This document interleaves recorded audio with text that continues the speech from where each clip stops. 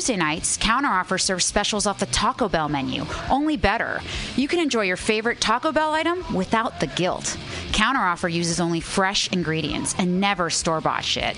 Special ingredients are made from scratch daily, including beans, ketchup, mustard, habanero sauce, and ranch dressing. Counteroffer even serves vegan mac and cheese.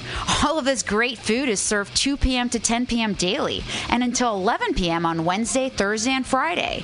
Counteroffer is located inside Bender's Bar and Grill at 806 South Van Ness. Be sure to tell them Mutiny sent you. Counteroffer, baby.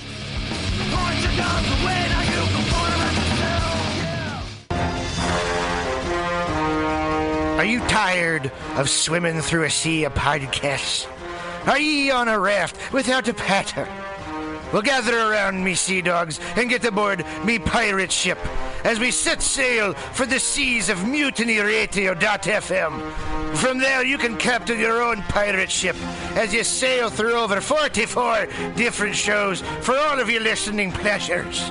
They've got live comedy to small business advice, LGBTQ friendly to sports, vinyl to gutter punk.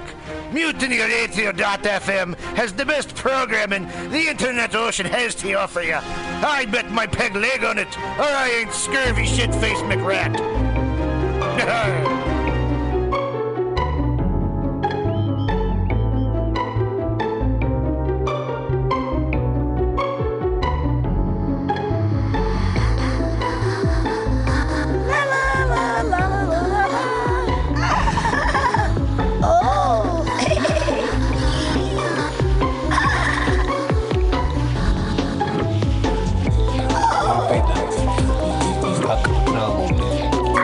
Hell yeah. It's high noon. It's time for the Alta-Cast here on Mutiny Radio. Latoya, the Sheriff of Truth, is being a champion. It's midnight for Cinderella. She's getting us some black coffee. That's right. Should have said midnight for Cinderella after black coffee. Would have been a better joke. Hey everybody, it's high noon. Welcome to the Alta-Cast. You want to see something cool? Go to Piano Fight tomorrow night at 10 o'clock. See some cool sketch comedy. Edna in a Bottle. I'm in it. It's going to be weird. It's weird. Sketch comedy is so different than stand-up comedy. It is so different, and it is so difficult. You have to memorize a lot of stuff. Saturday Night Live, I don't know if they have teleprompters or if they just have to if they actually legitimately memorize everything. They probably do. I don't know. When I was a kid, when I was in high school, if you asked me what I wanted to be when I grew up, I'd say I want to be on Saturday Night Live. But I've never done sketch comedy before. Like, never. So, now I am. 45 years old. Sketch comedy. Yeah, sure. Let's do it. Well, I memorized my lines. I'm ready to rock. I have a lot of scenes. So come to Piano Fight the 23rd, Thursday, at 10 o'clock, and the 31st, a Friday at 10 o'clock. I hope that you all join me. It's going to be fun. All right, we're waiting for the coffee. We've got news for you. Things are going on in the world. Are they? I've been buried in like rehearsal and life and stuff like that, so I haven't really paid attention. Another exciting thing I had the opportunity of seeing this week was Harry Potter and the Cursed Child, or Cursed Child, depending on if you want to have a little English accent with it, shall we? Yes. It was really good. We didn't get to do the first half because I had rehearsal, but the second half was great. It was really dark and very scary. I'm sure that the first half was a lot brighter and like, look, we're at school and everything's fun. And la la la la la, Harry Potter is the one. It was amazing to me that they had a 6-hour play. The first part is from like 1 to 4 o'clock, and then they give you a 2.5-hour dinner break, and then you come back at 6:30 for the second half, and we got out at 9:15. It was crazy. There are kids there, kids that watched a 6-hour play. Hey, bring theater back. If that's the way to do it, I'm 100% down. There were wand fights. There were fire things. So the tickets, I inherited the tickets from someone who was unable to make it. They got them for Christmas in 2018. They were so looking forward to it. Were unable to go. So they were looking for someone to take, both of the tickets, first and second half, but I only took the second half. So each half of the play was $99. And we were in the second to last row of the Coran Theater. We were way up there. So I can only imagine that if we were in the back row and those were $99 seats, meaning those are the cheapest seats. So the tickets were $200. The cheapest tickets were $200. People are buying this for their kids. It's crazy. So but you know what? It really was worth it. I'm really lucky I got to see the play. That's all I'm saying. So I got to see Harry Potter and the Cursed Child for free this weekend. And it was, but I mean, who spends $200 on theater tickets, right? But that's what for nosebleeds, we were in the very, very back. And that was crazy. So, crazy week for me. Lots of rehearsal.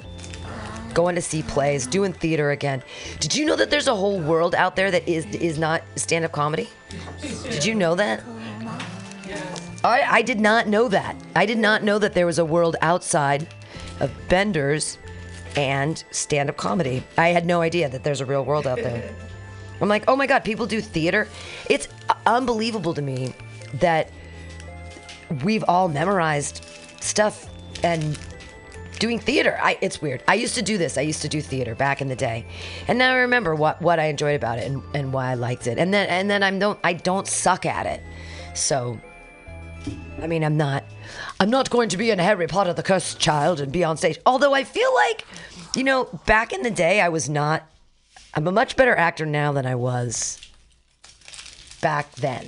Back when I was actually trying to act. Back in the 2000s. Oh, sweetie, before that, this is college. Like, it was, I think that the majority of my acting was in,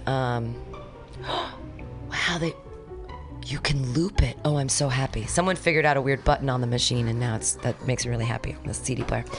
No, I mostly did acting as a kid, and then in college, it was hey everybody, it was my major in college. I was a theater major, and I used to do a lot of theater.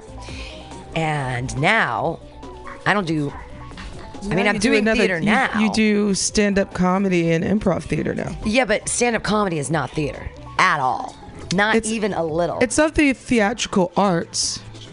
There is so little crossover, I'm realizing, between theater and stand-up comedy. They are completely different animals. They are absolutely completely different. But the only thing that it is so weird to be doing this sketch comedy show. Well, sketch comedy to me is like theater.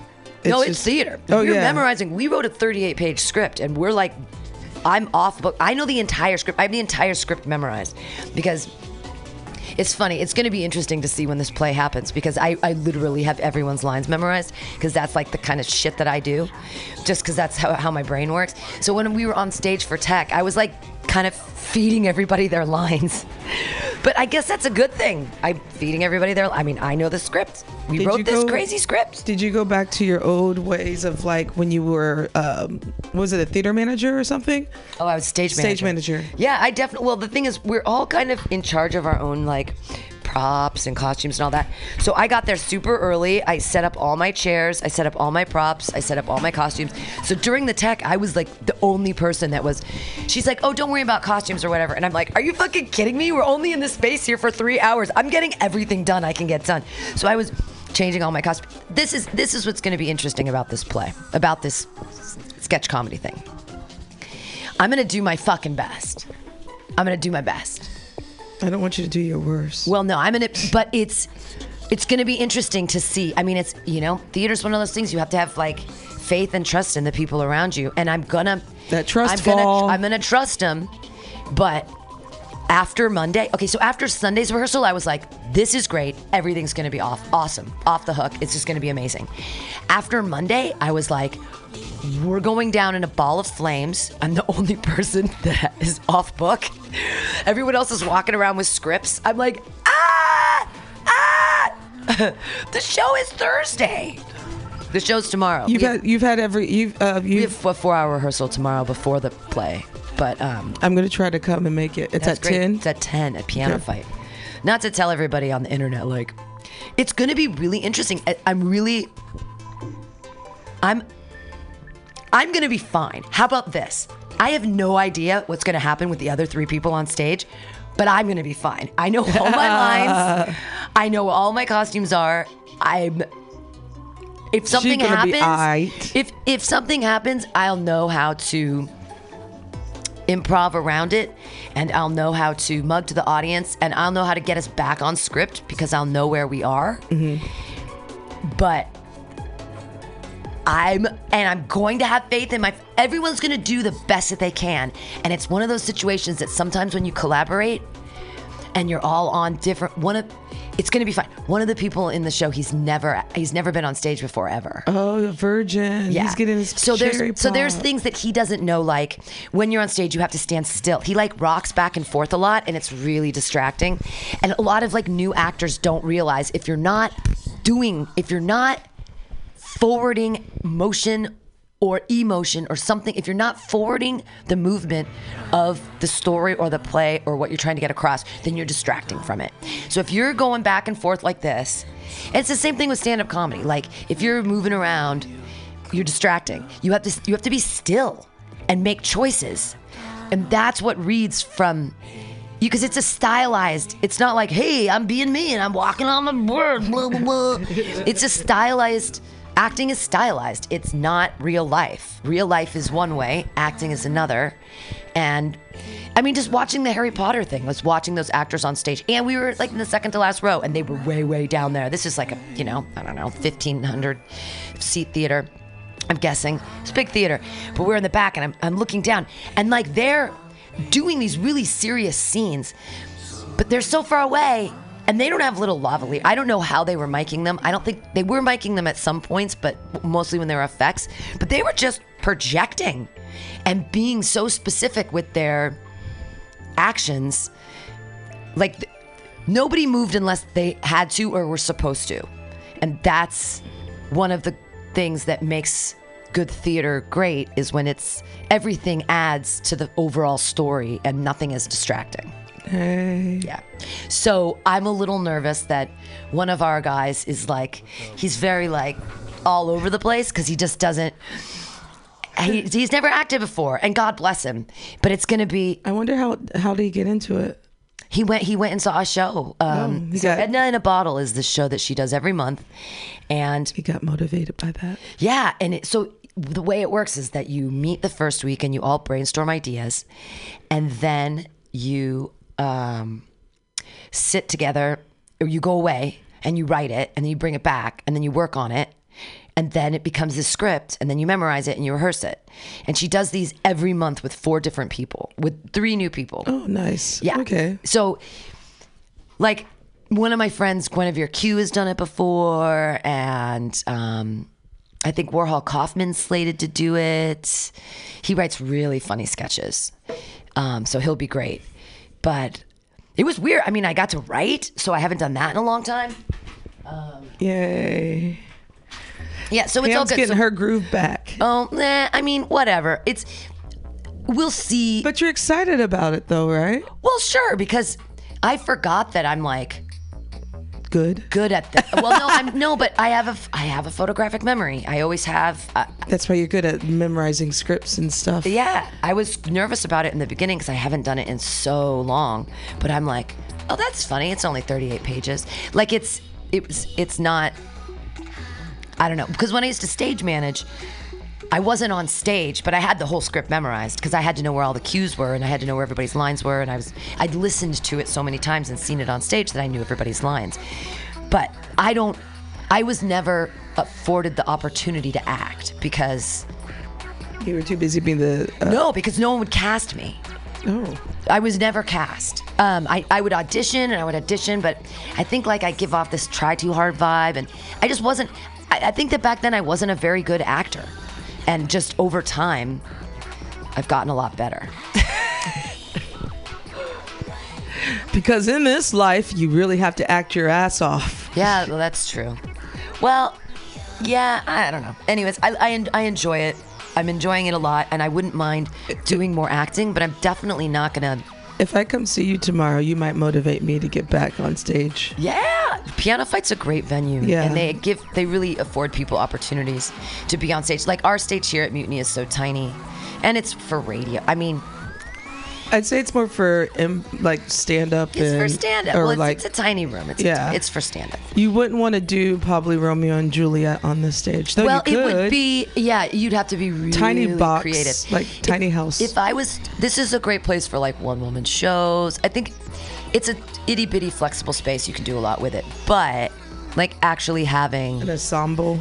Well, and having real lights and having a backstage. So like in this space, there's a lot of things that we could do in that there's a front door, a bathroom door, a closet door, and show you guys. the door.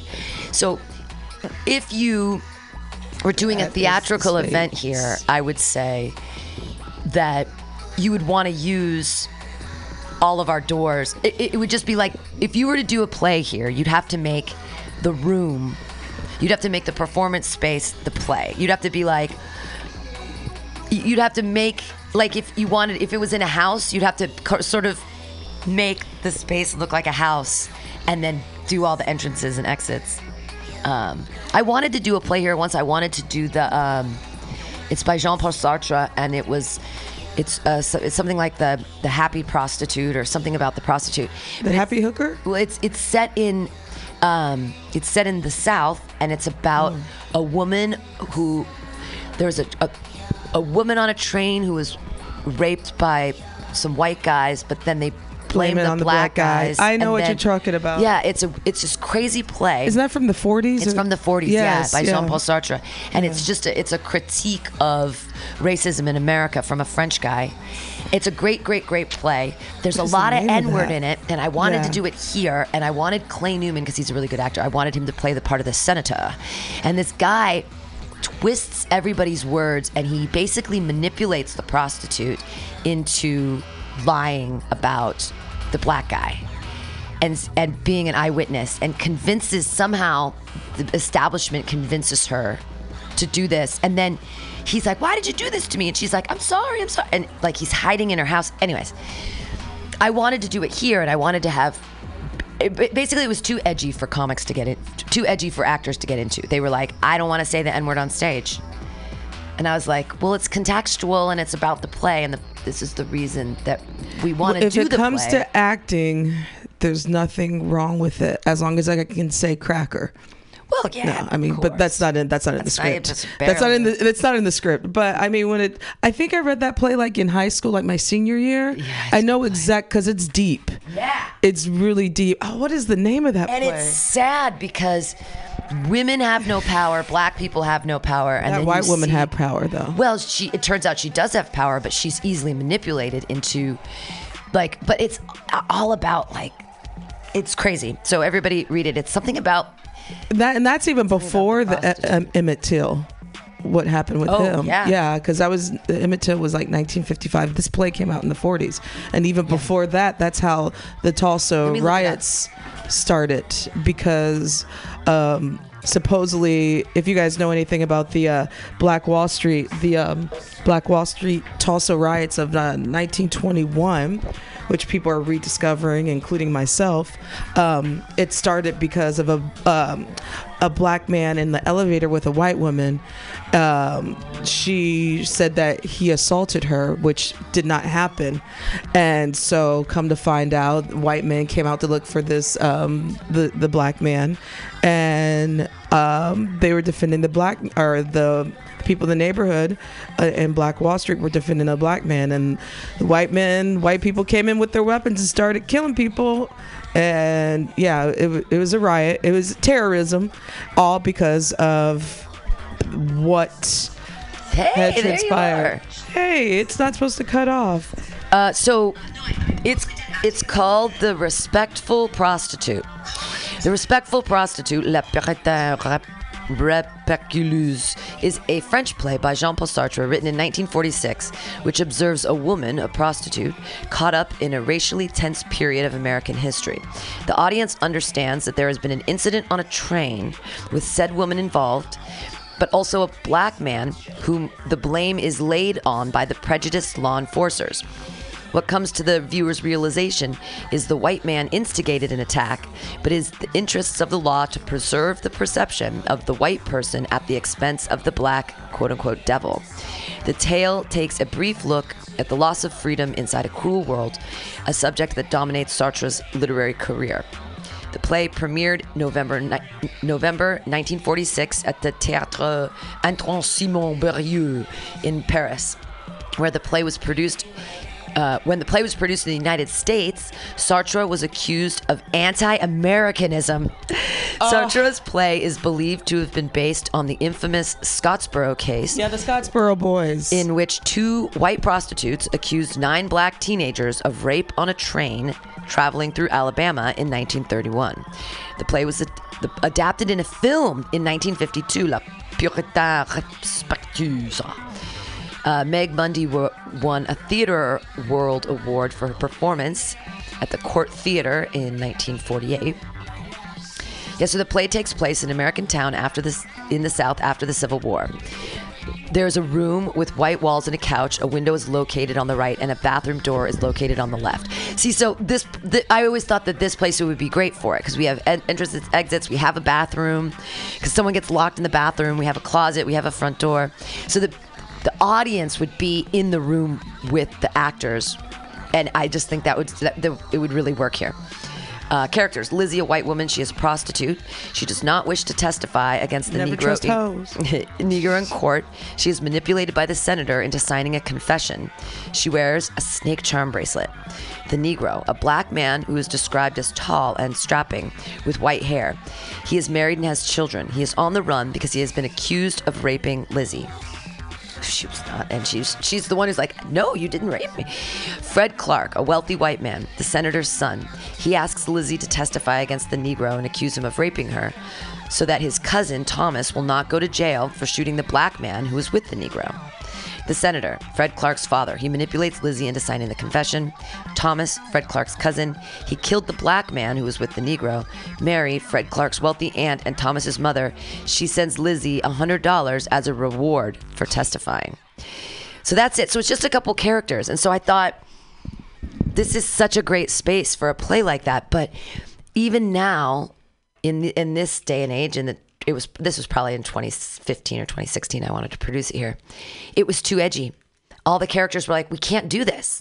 It's too edgy. You know what? I wouldn't trust some of the audience here that comes to Mutiny Radio to do this play. You know why? Because a lot of them have... This might sound a little bigoted, but I don't think it does. But you have to have the I don't want to say experience. It's a play that needs to be done right.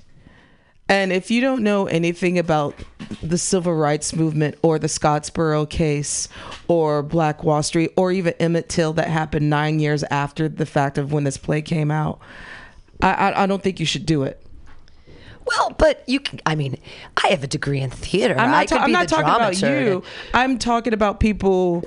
There are a lot of people here that come into this space that don't know anything about the Black experience. Oh, absolutely. They have Black friends, but they don't hardly or hardly. They have. I have minority friends. I have friends of color, Asian, and that's it. I mean, the Asian experience is different from the white, from the Black experience. And so what I'm saying is, to play one of these characters, I'm even talking about the white characters, the racist white characters. Yeah. You have to dig deep, and I think you would have to read up on a lot of the history of Black Americans in this country to sympathize and empathize with the characters that are being targeted. Well, it would be hard to be one of these white characters because it is the part of the senator, it is awful. Like watching him spin words and also, I mean, the experience of Lizzie, that she knows what the truth is. She absolutely 100% knows what really happens, but then allows herself to be manipulated because of the world that they live in. And also she's like, she's trapped in that. She's a prostitute. That's how she makes her money. Like, she's already looked down upon as a whore. You're already a bottom pillar of society. So the fact that now here's the black person, but you're the white hooker. Mm-hmm. So you still have one up a little bit. Exactly. But you're still scum to them. Well, but your white existence, we trust you more than other than the black characters. And she sold him out for $100. That's the worst. It's just like, I mean, maybe contextually, I guess in 1946, $100 was a lot more. Still ain't enough. Well, no, as a man's life. Yeah. She traded a man, and that even in this, in the play, we just don't respect. He's not. African American people haven't been respected as actual people, and even. And that was, I mean, if you're a piece of property, obviously you're not respected as a person. So that was a concept and a reality. It's not a concept, it's a reality. That is like mind blowing, but then we're still doing it. We still 100% devalue. We put value on certain people's lives and not on others. And then, I mean, look at America now. Who is valued? People with money. And we call it value, money, monetary, everything. Art isn't valued. We're all just little consumers. We're just little dollar bills walking around. And that's what, when our asshole says, let's make America great again, he's like, go back to that old America where everyone's buying everything, buy. And then it's like, oh, but when people weren't considered you want to go back to a time. Like, that's the time, 1946, that's what he's talking about. When that whole, like, make America great again, it's like, oh, the 40s and the boom, that was so great. Well, when people were still, like, not considered people? Is that? They still are considered people. No, exactly. Well, but that's the thing is, and at this point, I don't think it's just black people that aren't considered people. Now it's become, if you don't have money, then you're not a person. And there's a charger over there. Oh. Yeah, that whole thing on that side. You can pull it around. It's white and it has a it's white. Well, but that's the thing is, how far back do we have to go? And why do white people seem to have this concept that white is right, white is good, when like Japanese emperors and fucking Chinese emperors and shit were doing stuff way at the same time with just as many people? And how come they're not all like, white people are terrible and we should own them? Like, how? Well, actually, funny that you should say something like that. Did Asians have white slaves? No. Well, I'd love to know the history of white slavery. I will tell you this much. White people are admired a little bit more in Asian culture than definitely us colored folks. That's for sure. Because that Western, for example, have slaves? Did China have slaves? Did they enslave their own people? They enslaved their own people. Okay. Yeah. And then there's a history amongst the Koreans and the Japanese. They don't get along. There's a history. Oh, by the way, Chinese and Japanese do not like Southeast Asians. What? Because they think they're poor, and it's what? Yeah, but that's all because of colonialism as well. Sure. But also too, there is a history before colonialism, but colonialism just made it worse. The earliest evidence of slavery in China dates back to the Shang Dynasty, when by some estimates approximately 5% of the population was enslaved.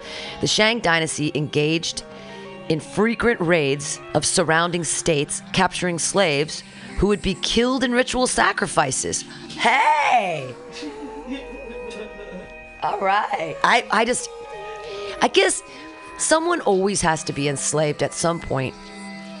I mean, because women are sort of enslaved sometimes. Classism. It's like,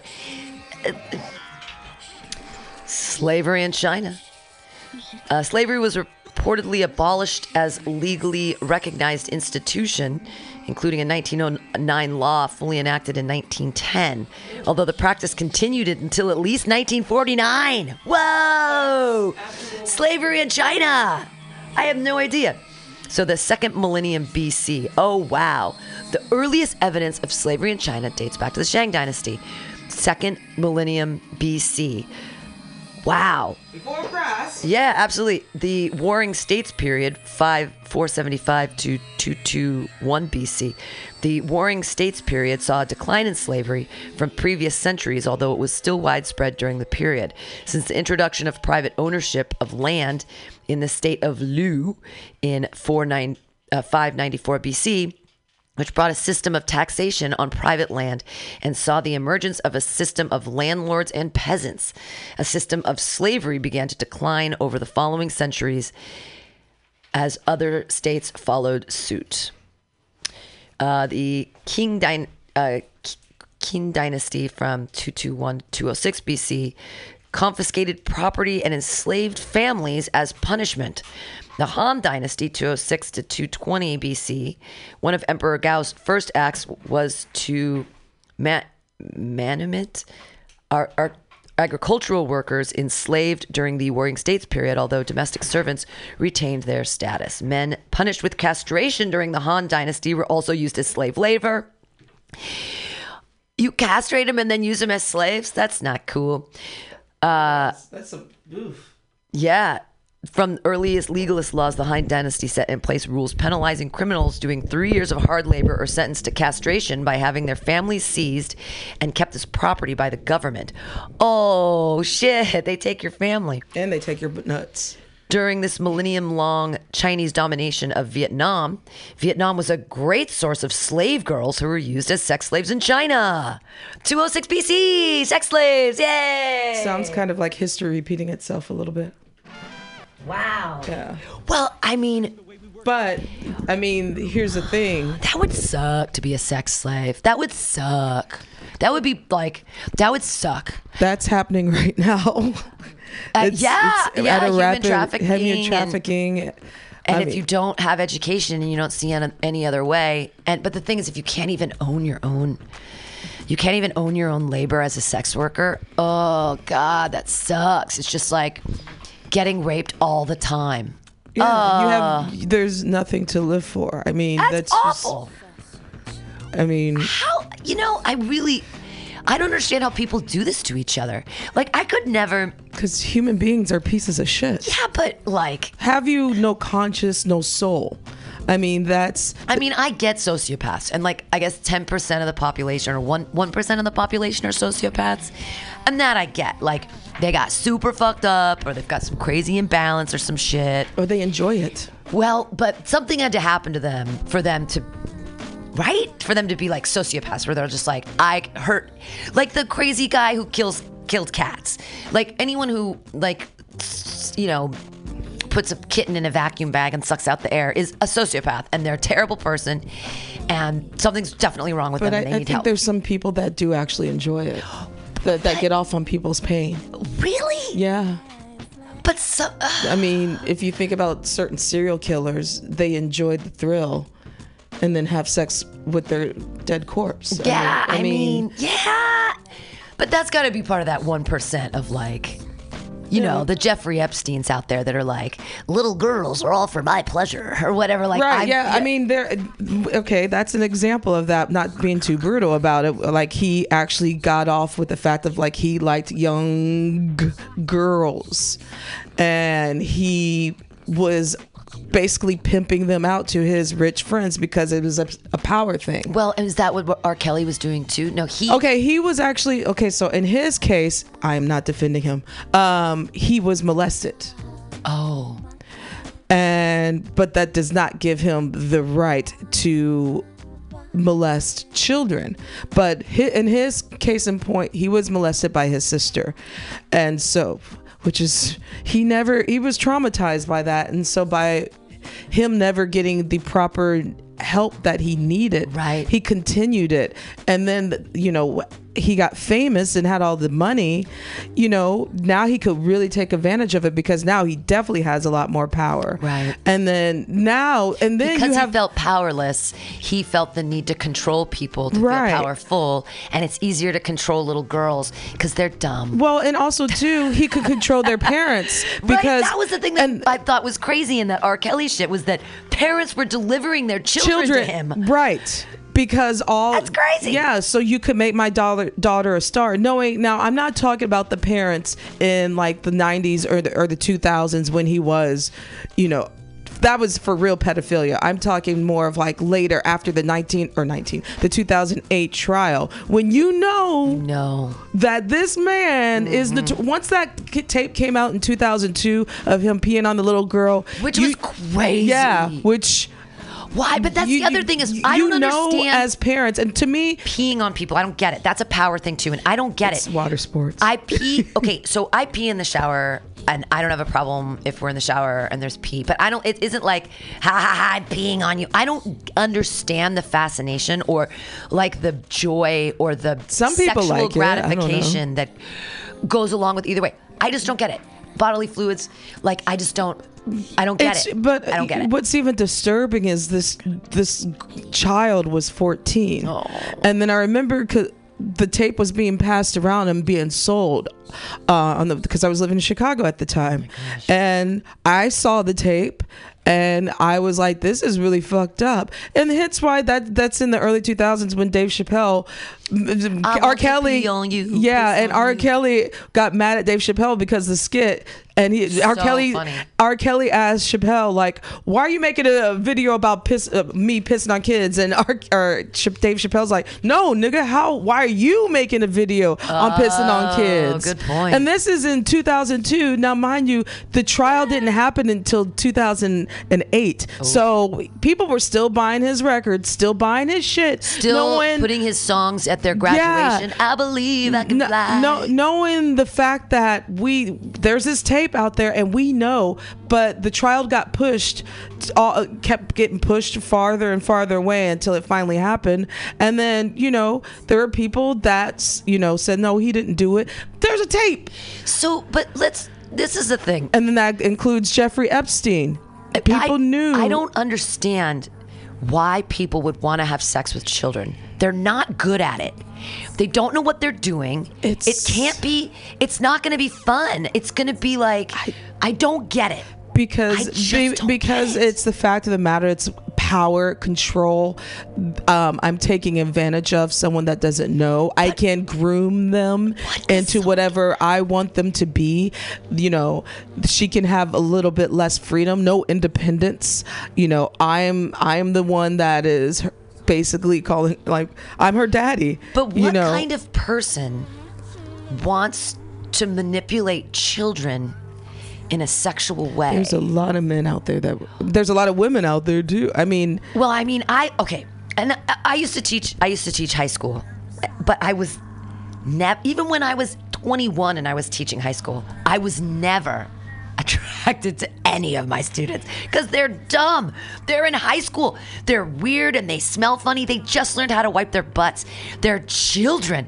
I just don't get it. Like, you're not of that mindset. I know I am not of the mindset, but I love 23-year-old guys. But that's the thing too. I would never, even if I had the opportunity. Let's pretend that Jonathan's not in the picture, and I have the opportunity with some 23 and 26-year-old guys. No way! Oh my God! Because you would have to teach them all over again. Well, because I would be so embarrassed of my old gross body. I'd be like, no, the 23-year-old boy and a 45-year-old woman, that's like 22 years. I can't imagine that they'd be sexually attracted to me. I can't imagine that. See, I don't have a problem with it. I don't. But as the older person in the situation, I would say that you know what comes with this territory. Don't think this shit's gonna last forever. Right. This ain't gonna be the man that you're gonna marry. I'm not marrying anybody. Yeah, I'm talking about as an older woman. As an older woman, and like especially if you're an older woman who has a little bit more money and what have you, and has a little bit more on their plate. you're going to probably want to shower that young gentleman with a little bit of gifts or what have you, and teach him some things, because you're teaching them about life and fucking them at the same time.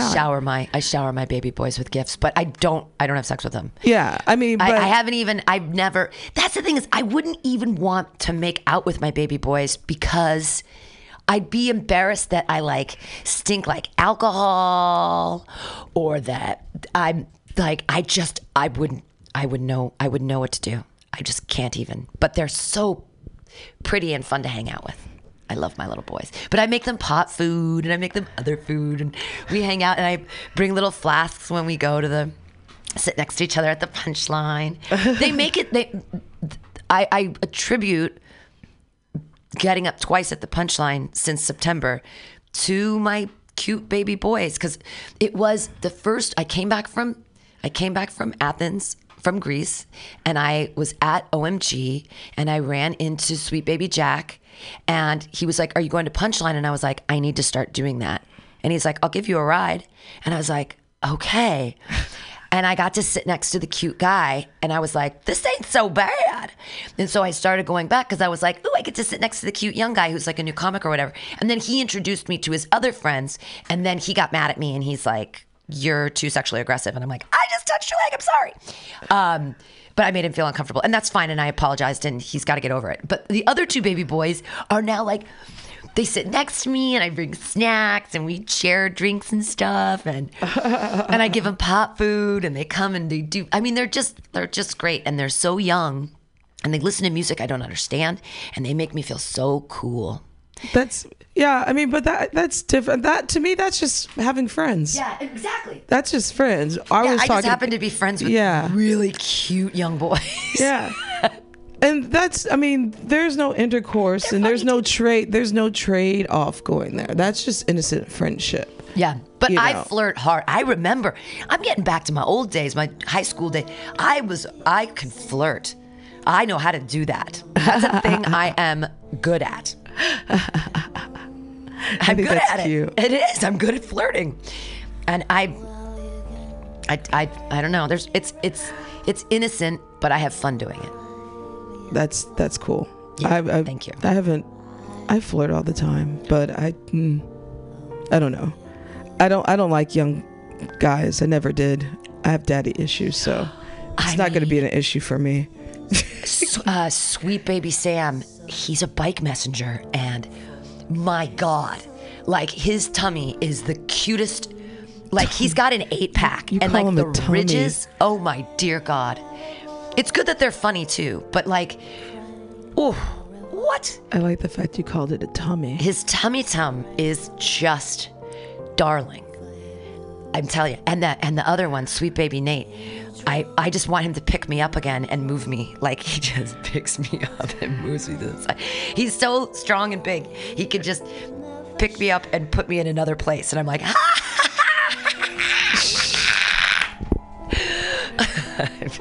I'm boy crazy. Funny. It's fun.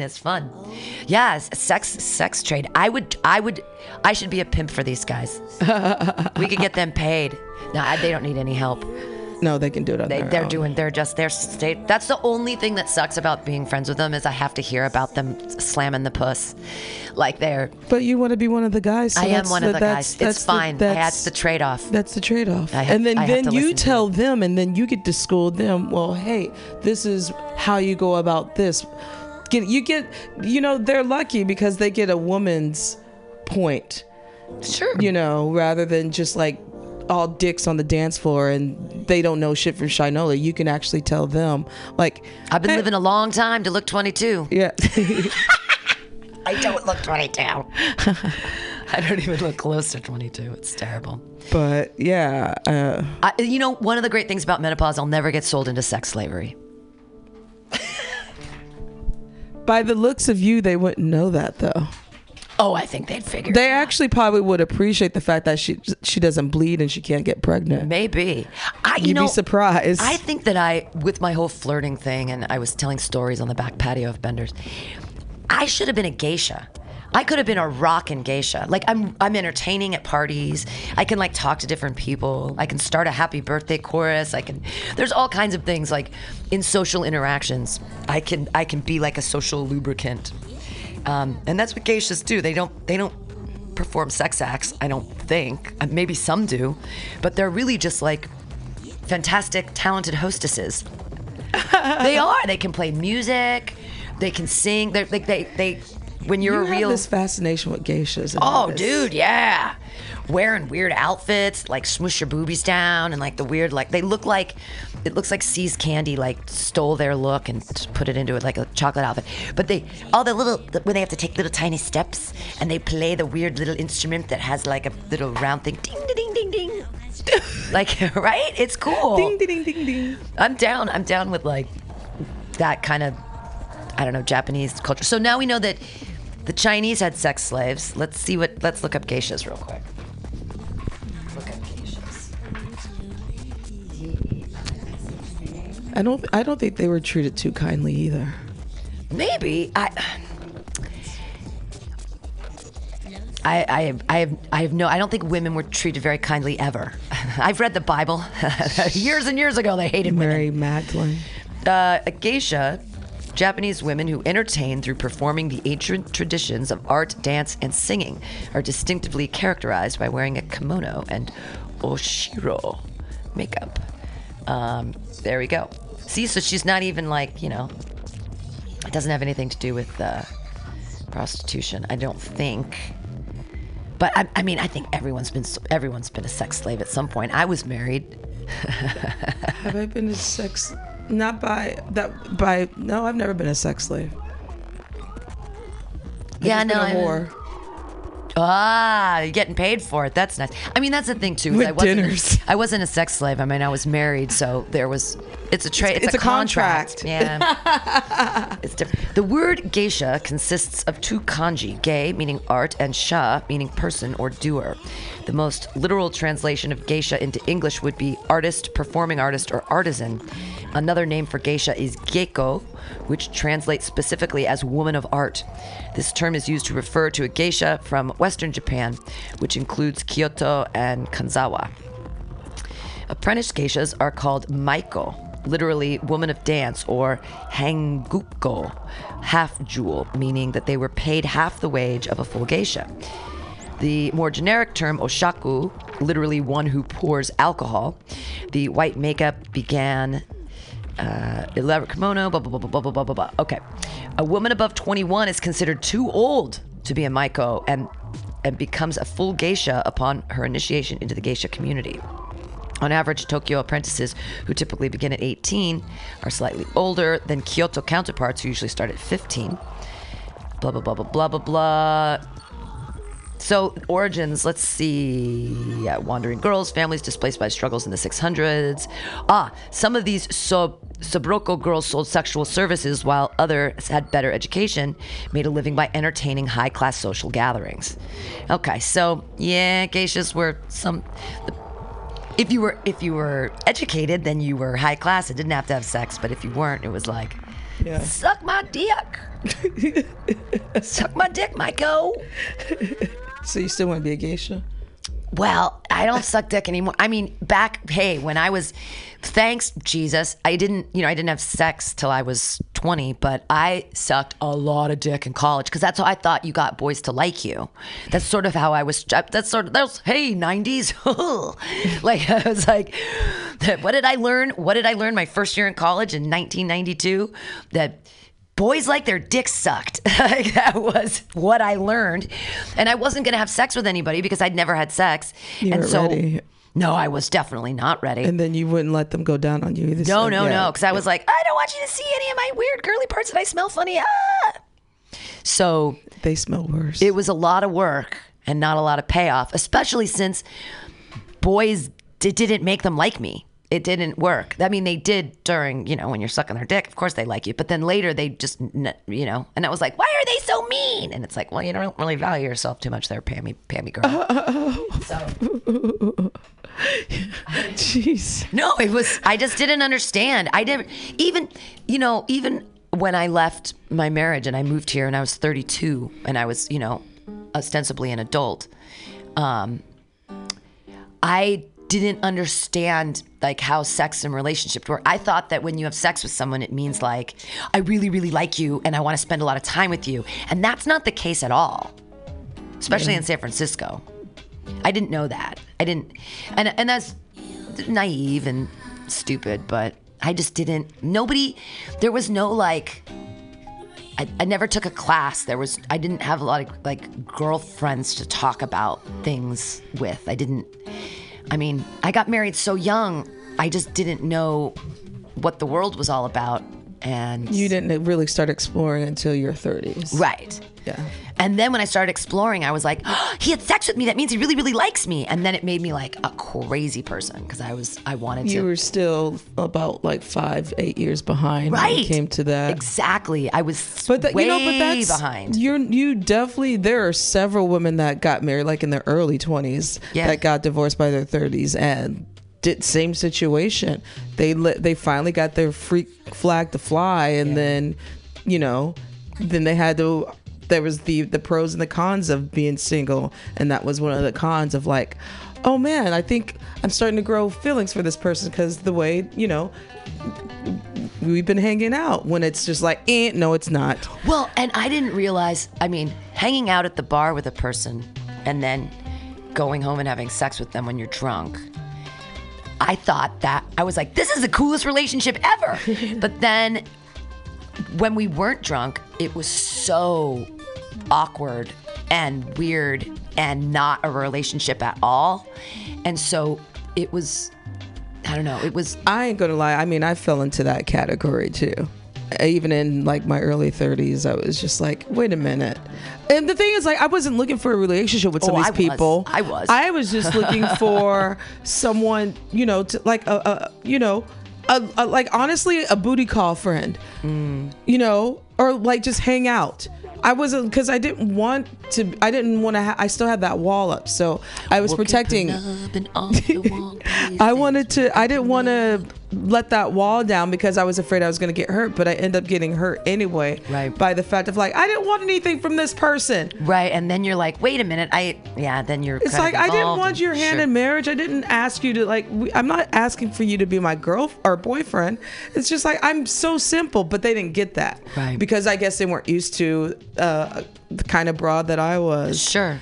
At the time. So whatever. But you live and you learn. But that's why I think it's very important for women to be single at a certain part in time to get it all out. Because honey, if you don't, well, it's the Bechdel test. It's like, I didn't know who I was without the context of a dude. And when I was married, the second question out of everybody's mouth would be, hey, how's Keith? How's your husband doing? And it's like, I exist as a person without him, but I didn't, without the context of a relationship, I didn't know who I was. So I needed that time to be single to figure out like who I am and what I wanted to find the person that could, where we're like, Jonathan's perfect. We're both super lazy.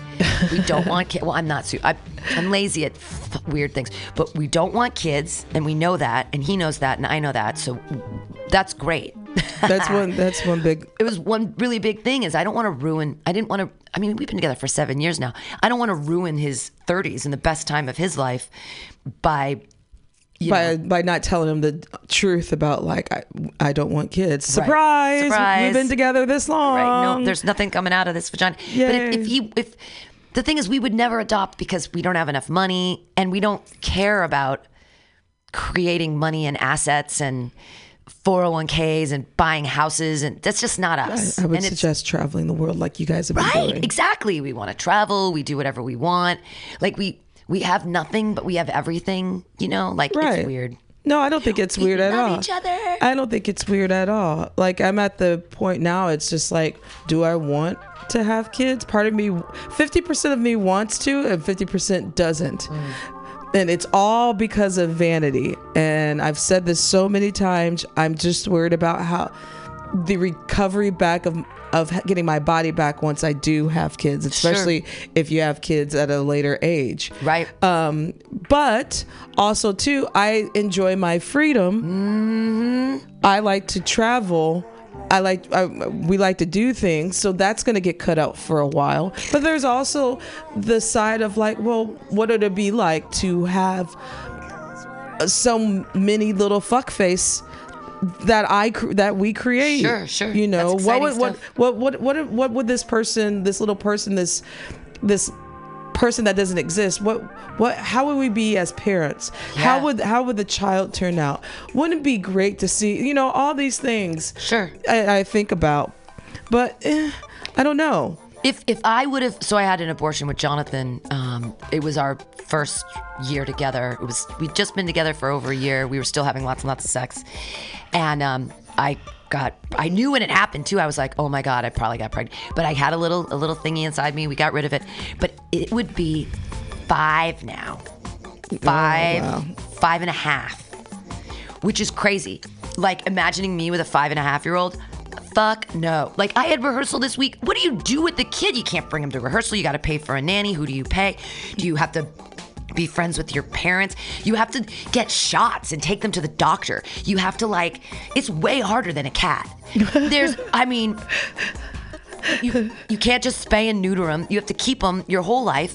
You have to feed them. You have to have food in the house. Oh my God, you have to have food in the house. Like they can't feed themselves. Education. You got to take them to school. You've got to care about them and what they're doing. It's a lot of responsibility that I'm... Extracurricular activities. All of that. I've got 2 cats, and that's a lot for me. That's a lot on my plate to care for them. And Jonathan thinks so too. We've got to clean the litter box every time we go potty. We have to feed them. There's all this. We've got to buy food. We've got to... we have trouble even buying toilet paper for ourselves. So having children would be child-proofing. They're so expensive. Oh, did you mention childcare? Childcare, you've got to get a car. You kind of have to have a car. You have to get a stroll. All the... Diapers. Everything. It's insane. Your whole... And what? We live in my studio apartment and we fucking have a child with us? What? Or we moved to Berkeley. We're in Jonathan's house and we become super domestic. And what? We, have chickens in our backyard. I guess. But well, at least there's a house. Yeah, at least there's a house. Yeah, right? That's usually the hard part. Right, yeah. But everything else that you mentioned, yeah, that thing comes to... Who's gonna do that? Who wants kids to have are not kids? A lot of people want to have kids, but hey, I don't know. I'm on the fence. I still can't make up my mind. I can't. I stalked my ex-husband's Facebook last week. And interesting. He's fat now. So is his wife, though. He has 2 darling children, and they look just like him. So they have fat skin on skin. I guess. Sex. I found out, so it was Katie's birthday and we went out and it was really fun and I got to sit across from the mayor and that was great. We talked about that last week. Okay. But we stalked, so Nick Maravich was this guy that I went to college with that I always had a crush on, and he was roommates with my ex-husband. And it's so funny because he's divorced now. He has 3 kids. But I didn't know he was divorced. I'm like, he got divorced. And it was crazy. I said his name, so nobody listens to this. You're not going to look him up. Come on. But I sent him a letter in the late 90s. And he was dating this girl who he eventually got divorced from. And I wrote him a letter and I was like, don't marry this woman. Trust me. Don't do it. And he never acknowledged that he got that letter, but I know he did. And I found out that they got divorced, and I'm like, I told you so. How long were they together? Oh, years and years and years. Probably 10, 12 years. But she forewarned him. I forewarned him years ago, and I said, don't marry her. If that's 10 years of marriage, and were there kids involved? Yeah, they have 3 kids. Okay, so I guess that's his blessing, or their blessing. But he now has a new girlfriend now, which is great, and she has lots of tattoos, and he has to separate assets and I'm sure it's crazy. Child support. See, but now he's doing Ironmans now. He looks really healthy. It's really great. And so I saw all these group pictures, and I'm like, oh my God, that's my ex-husband. Oh shit.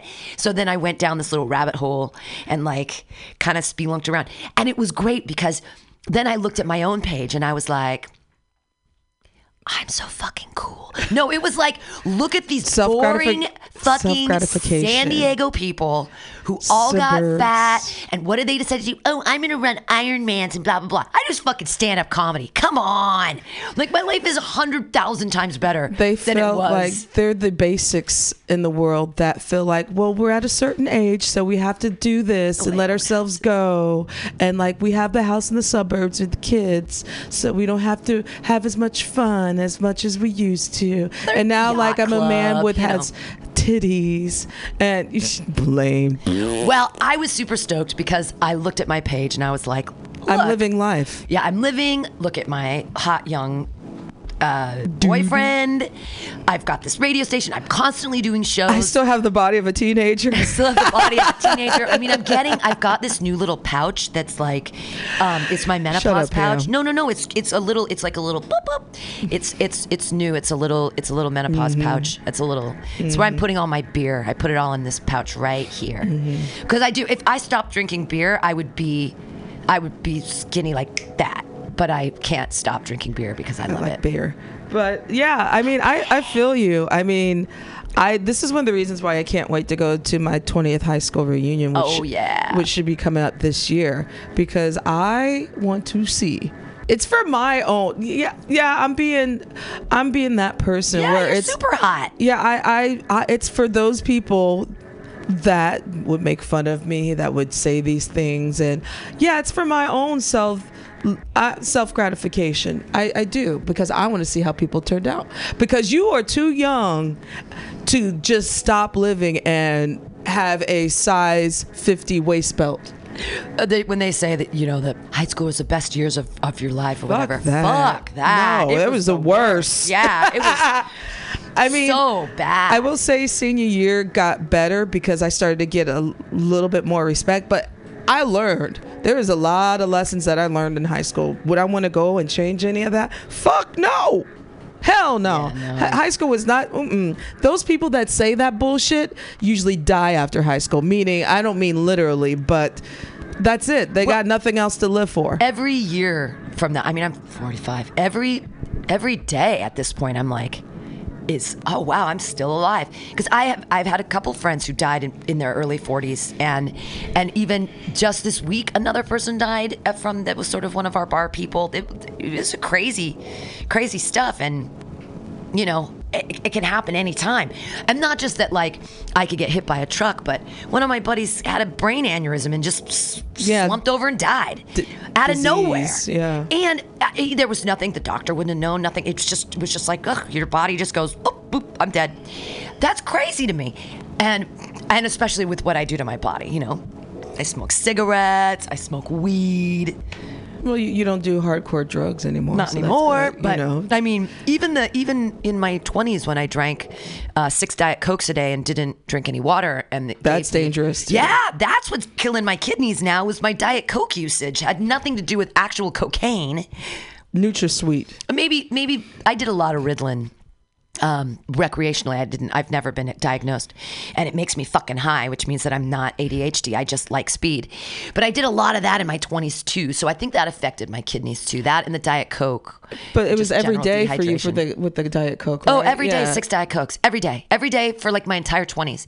We would buy a flat. We'd go to Costco least once a week, maybe every 6 days, and my ex-husband Keith would buy a flat of regular Coke, and I would buy a flat of Diet Coke, and it was 24 Cokes, and I drank 5 to 6 of them a day.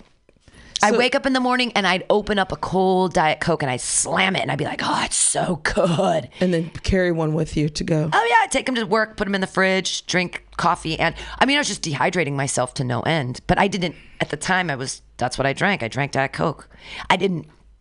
No one ever, I mean, it should kind of be like a no-brainer, like, drink water. I didn't. I was like, Diet Coke is everything. Well, I mean, the thing is, it's a life lesson that you learn. Just imagine that there are people that have been doing that same shit and it's been 20 plus years. They've been doing the same shit. So just imagine what their organs look like now. I mean, like, for example, you talked about how, like, now your ex is, like, a little bit on the overweight side. Yeah. He might be still doing the same thing. He might still be drinking soda, Yeah, well, he's an emergency veterinarian, so he works nights and weekends. And it's so funny because I spelunked his wife's Facebook page too, and it was so funny because people were like, well, where's Keith? And she's like, working as always. And I was like, that was my whole thing.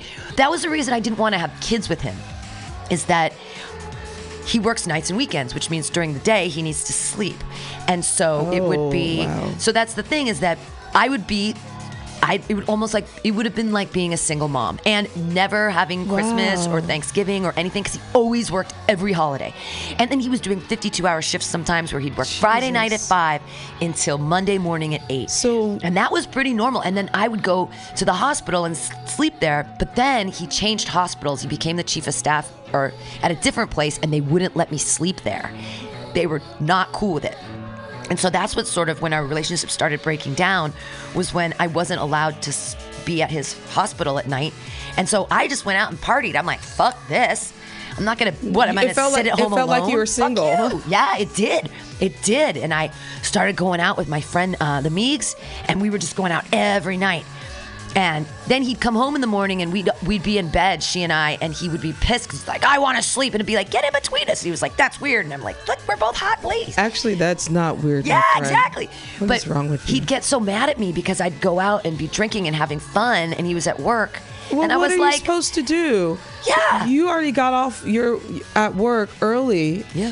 And then it's just like, I'm not going to wait for you, because by the time I wait, I'll be in bed. Right. I'd be waking up and I'd be going to work the next day, and he'd be coming home, and it was like, I just didn't see the point in having kids with him, because I was going to have to raise them on my own, and I didn't want kids. This was before I did comedy, and it was when I started writing novels, and I was like, I wanted, I don't know, I just saw something bigger for myself.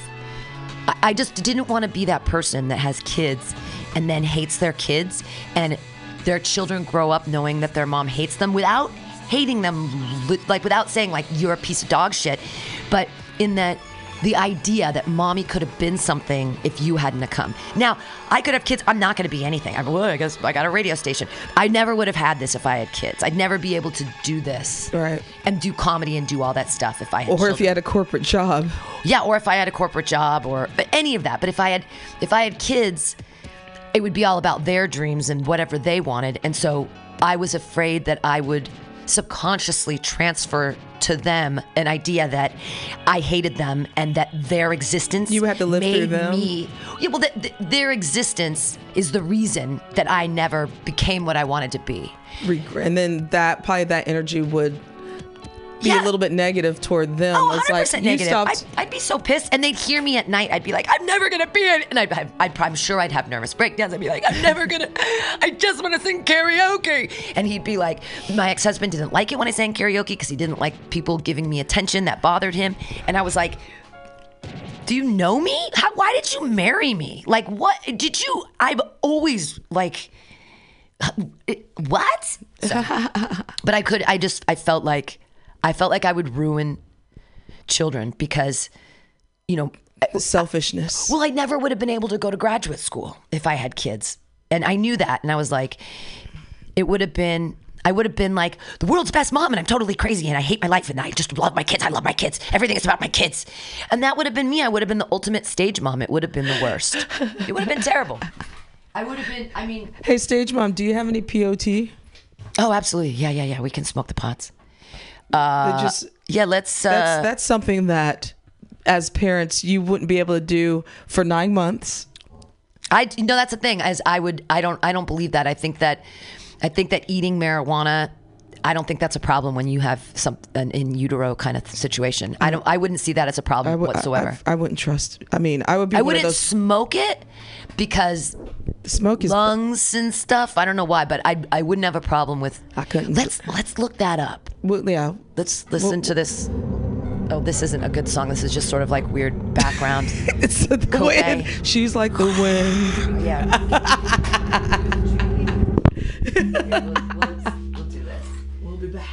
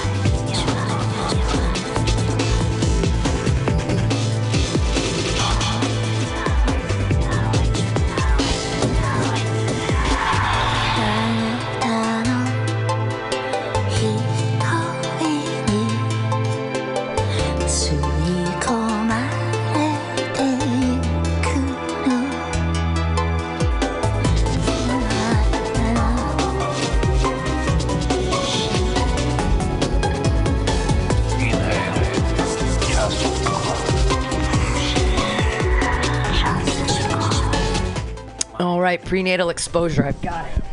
Right. It's not good. The lasting impacts of prenatal cannabis exposure and the role of associated with abnormal amygdala dopamine D2 gene expression in the human fetus. Wow. Along with, it is only one of 2 human studies to date that prescribe changes in neurotransmitter signaling by as early as mid-gestation in response to PME. Prenatal exposure to cannabis affects the developing brain. This is interesting. This is really recent. Here we go. I've got the weirdest things up in my thing. I've got Chinese slavery in China, Sartre prostitute, pot in utero. And this is from The Scientist, exploring life, inspiring innovation. Prenatal exposure to cannabis affects the developing brain. It's really good that I didn't have any kids, because I'd be smoking pot all the time. We live, right? Like, I'd be like, I don't give a fuck. I'm gonna be high all the time. That's kind of some choices I made with my life. We live in a children born to moms who smoked or ingested marijuana during pregnancy suffer higher rates of depression, hyperactivity, and inattention. Interesting. We live in a medicated era. Recent data indicate that more than half of Americans are currently taking prescription drugs. Among pregnant women, this number skyrockets to more than 80%. One of these women was 24-year-old from California named Carol, who I befriended through an online drug research forum. After weeks of debilitating morning sickness, persistent pain in her back and hips, and chronic anxiety about becoming a mother, Carol was taking a tranquilizer called alprazolam. Oh, benzodiazepines. It's in the Tupam family. Alprazolam. I'm just letting you know because I love benzodiazepines. It's a long-lived, long-acting benzodiazepine. Benzodiazepine as needed, plus daily doses of acetaminophen and an anti-nausea drug called metoclopramide. Metoclopramide is great. We used to take it to Burning Man because it makes you not nauseous, and it also makes you not poop. So we take metoclopramide because I couldn't handle the porta potties at Burning Man, and so you just take metoclopramide and you don't poop for 4 days. It's great. Carol felt uneasy using the medications. Like many Americans and even greater proportion of Europeans, Carol, who asked I not use her surname, favors home remedies over pharmaceutical treatments. I'll always choose tea over a pill, she said. And so, as she sought relief during her pregnancy, she turned to marijuana, as I would, dear Carol. In the summer of 2007, Carol was surrounded by people touting the wonders of cannabis as a panacea for diseases from depression to glaucoma and myriad ailments, and in between, including nausea, pain, and anxiety. Worried that her suboptimal diet and poor sleep could be affecting the development of her child, she considered using small amounts of cannabis instead of the multiple prescription medications suggested by her doctor. Instead of 2 or 3 pills per day, I could have a little bit of pot in the morning, she recalls thinking at the time, and everyone agreed it was harmless. Weighing the option, Carol decided that while she would prefer to consume neither prescription drugs nor cannabis, the latter was the lesser of 2 evils. It seemed natural, she said. Now with a 10-year-old son who suffers from attention deficit hyperactivity disorder and behavioral problems at school, she wonders if the choice she made had come back to haunt her. Epidemiologists are looking into the concerns of such parents such as Carol. Various large-scale longitudinal research projects on both North America and Europe, ranging from several hundred to several thousand subjects on cannabis use during pregnancy, point to a number of potential consequences, including hyperactivity in children. The problems start early. This is with weed, right? This is with weed. Oh, shit. The problems start early. Exposed infants are more likely than unexposed babies to have low birth weights and spend time in neonatal intensive care, and troubles can last into adulthood. Higher rates of depression and drug abuse are among the health issues most commonly linked with maternal cannabis use. Research that can address the causal nature of these links is still in infancy. However, the status of cannabis as a Schedule I substance in the U.S. makes it tough to get approval for experiments. For this and other reasons, research on the incorporation of the drug in Western medicine is relatively new as well. This means that conventional health practitioners receive little, if any, information that they can pass on to their patients, including those considering the use of cannabis during pregnancy. It's no wonder then that 70% of women in the United States believe there is slight or no risk of harm in using cannabis during pregnancy. And about 4% of pregnant women in the U.S. report using the drug during gestation, just like Carol. Of expectant moms between the ages of 18 and 25, this number is nearly 7.5%. With a growing national and global acceptance of marijuana use, research on the effects of cannabis exposure during pregnancy is more urgent now than ever.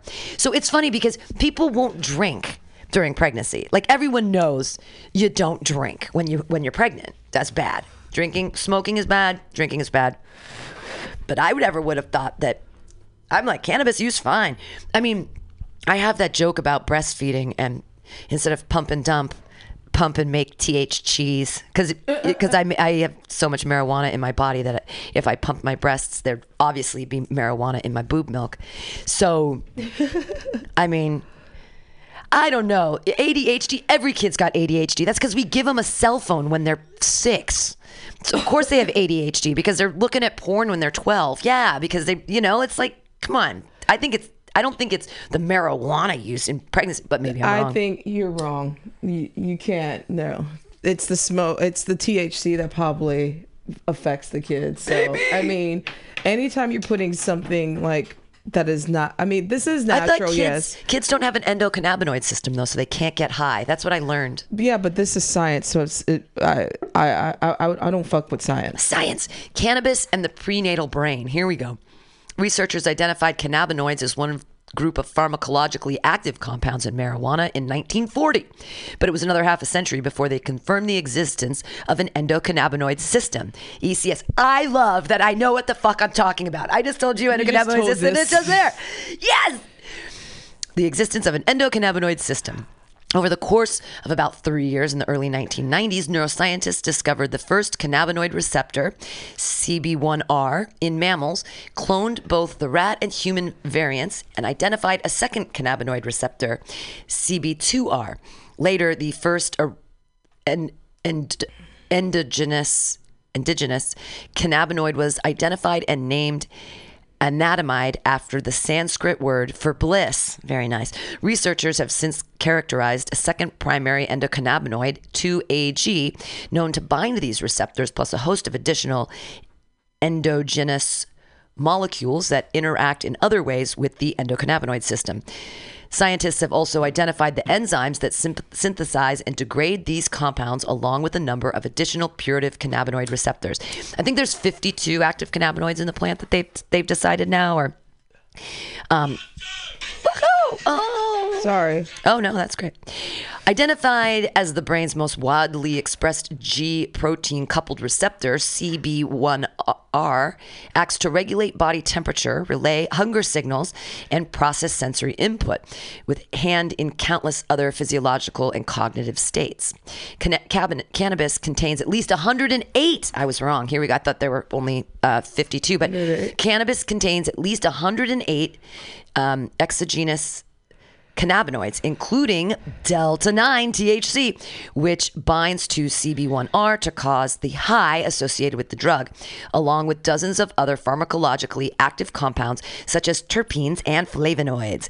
These interact with the endocannabinoid system to cause an altered psychological state and mediate myriad other effects in the drug, in both brain and body. When marijuana is ingested or smoked during pregnancy, exogenous cannabinoids enter the blood and cross easily through the placental barrier due to their highly lipophilic nature, because they're fat and alcohol soluble. And I guess there's a lot of fat when you're having a baby. Pairing this ready availability with slow pharmacokinetics, active metabolites continue circulating for up to 5 days, depending on dosage and frequency of use. Fetal exposure to the active compounds in cannabis is both efficient and prolonged. It should therefore be expected that the exposure can profoundly influence the development of the endocannabinoid system. To date, The 3 largest longitudinal studies of the children of women who smoked marijuana once a week or more during their pregnancies have identified remarkably consistent outcomes during early development and through young adulthood. In infants, these include increased impulsivity, hyperactivity, and delinquent behaviors, as well as memory dysfunction and decreased IQ scores. During adolescence and early adulthood, fetal cannabis exposure has been linked to persistent reduction in memory and concentration, higher rates of drug use, and an increased incidence of hyperactivity, signs of depression, and psychotic and schizophrenic-like symptoms. These mental health issues are further evidenced by increased reports from both parents and school teachers of problematic behavior and delinquency in cannabis-exposed kids. Yikes!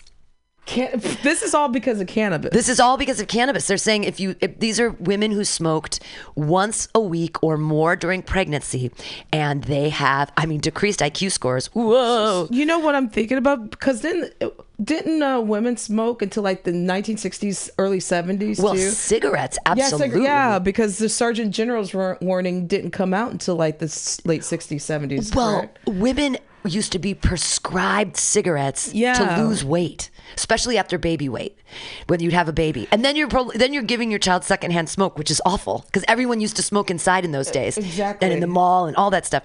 So, wow. But they're saying that it's the placental barrier. So if you're eating it or you're smoking it, it's a thin barrier because of because it's fat soluble and it goes right to the baby. It makes sense. It's the same reason why you don't drink, because you get your baby drunk, and why you don't smoke, because you give your baby nicotine.